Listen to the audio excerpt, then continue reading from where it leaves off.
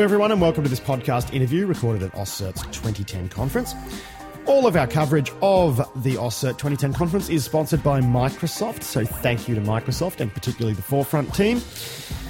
And in this interview, you'll hear me having a quick chat to Ben Mosse, or Mosse. I'm not quite sure how that's pronounced, but he's French, so in order to pronounce it absolutely correctly, I'd probably need surgery to my tongue or sinuses or something.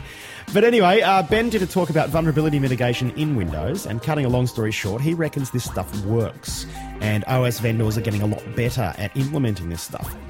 So here's what he had to say after his presentation on the same topic.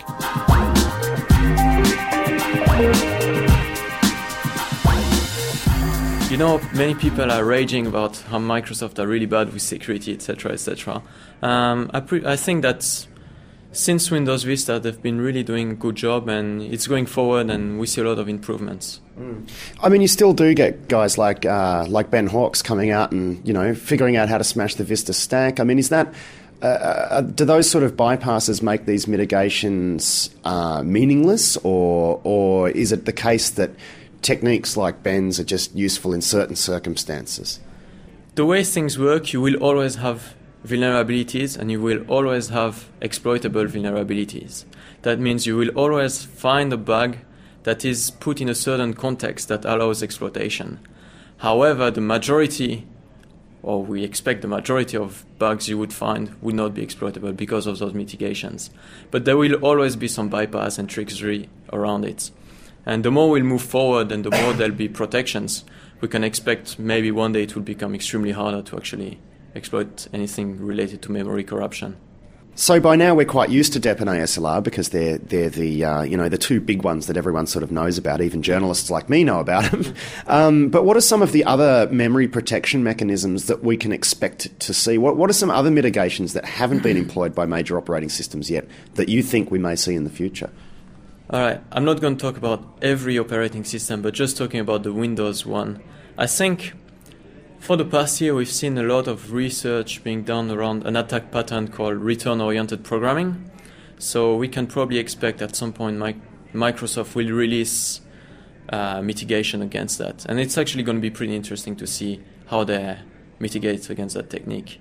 We've also seen something really cool being done at Black Hat last time was injecting your shellcode into executable pages. So this is a way to bypass DEP using, I think they used Flash to do it. And so we'll see what will be the answer to that too. It strikes me that it used to be, you know, the approach of the operating system vendors used to be really quite reactive. So they would just patch bugs as they came in, patch. And yeah, you're right, a few years ago Vista came along and they started being more proactive. Do you think it's true that these days they're spending a lot more time strategically thinking about how to eliminate entire bug classes or mitigate entire bug classes? Is that the challenge now instead of just trying to have a good patching process?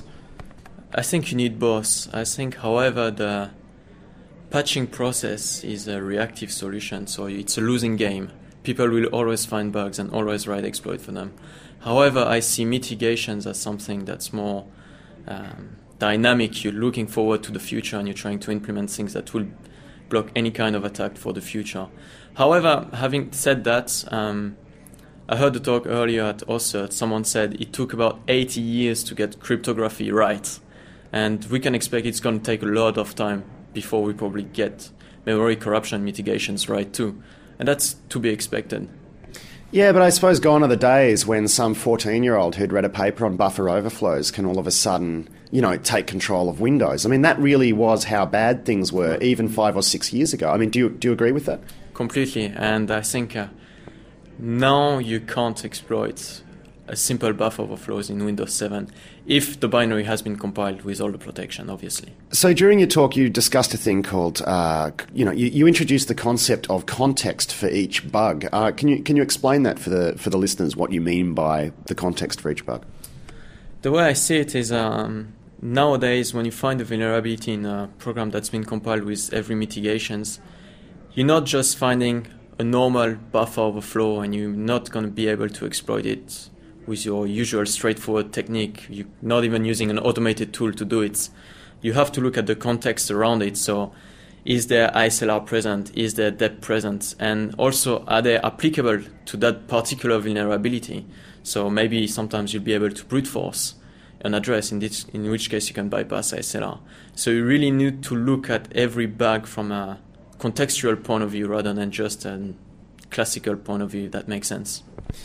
I remember seeing a graph many years ago that showed the propagation of some of these protections like DEP and ASLR from operating systems like OpenBSD into Windows via here, via there. It winds up in this distro and then there.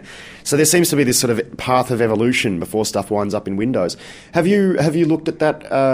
Do you know the graphic that I'm referring to? I think I know the graphic you're talking about. I'm not an expert in the history of how it all started, but I think I wouldn't be that wrong if I'm saying that a lot of the mitigations we see in the Windows operating system are inspired by other operating systems such as OpenBSD with packs. Now, when we look at OpenBSD now, are there any protections in operating systems like OpenBSD now that don't exist in Windows? I'm not sure, actually. I think there are a few of them. I can't remember the name, though. But when I looked at it, I thought they were pretty smart ideas, and it's something probably we can expect to see also coming up in Windows. All right. Well, Ben Mosse, thank you very much for taking some time out to talk about your talk. Thank you very much.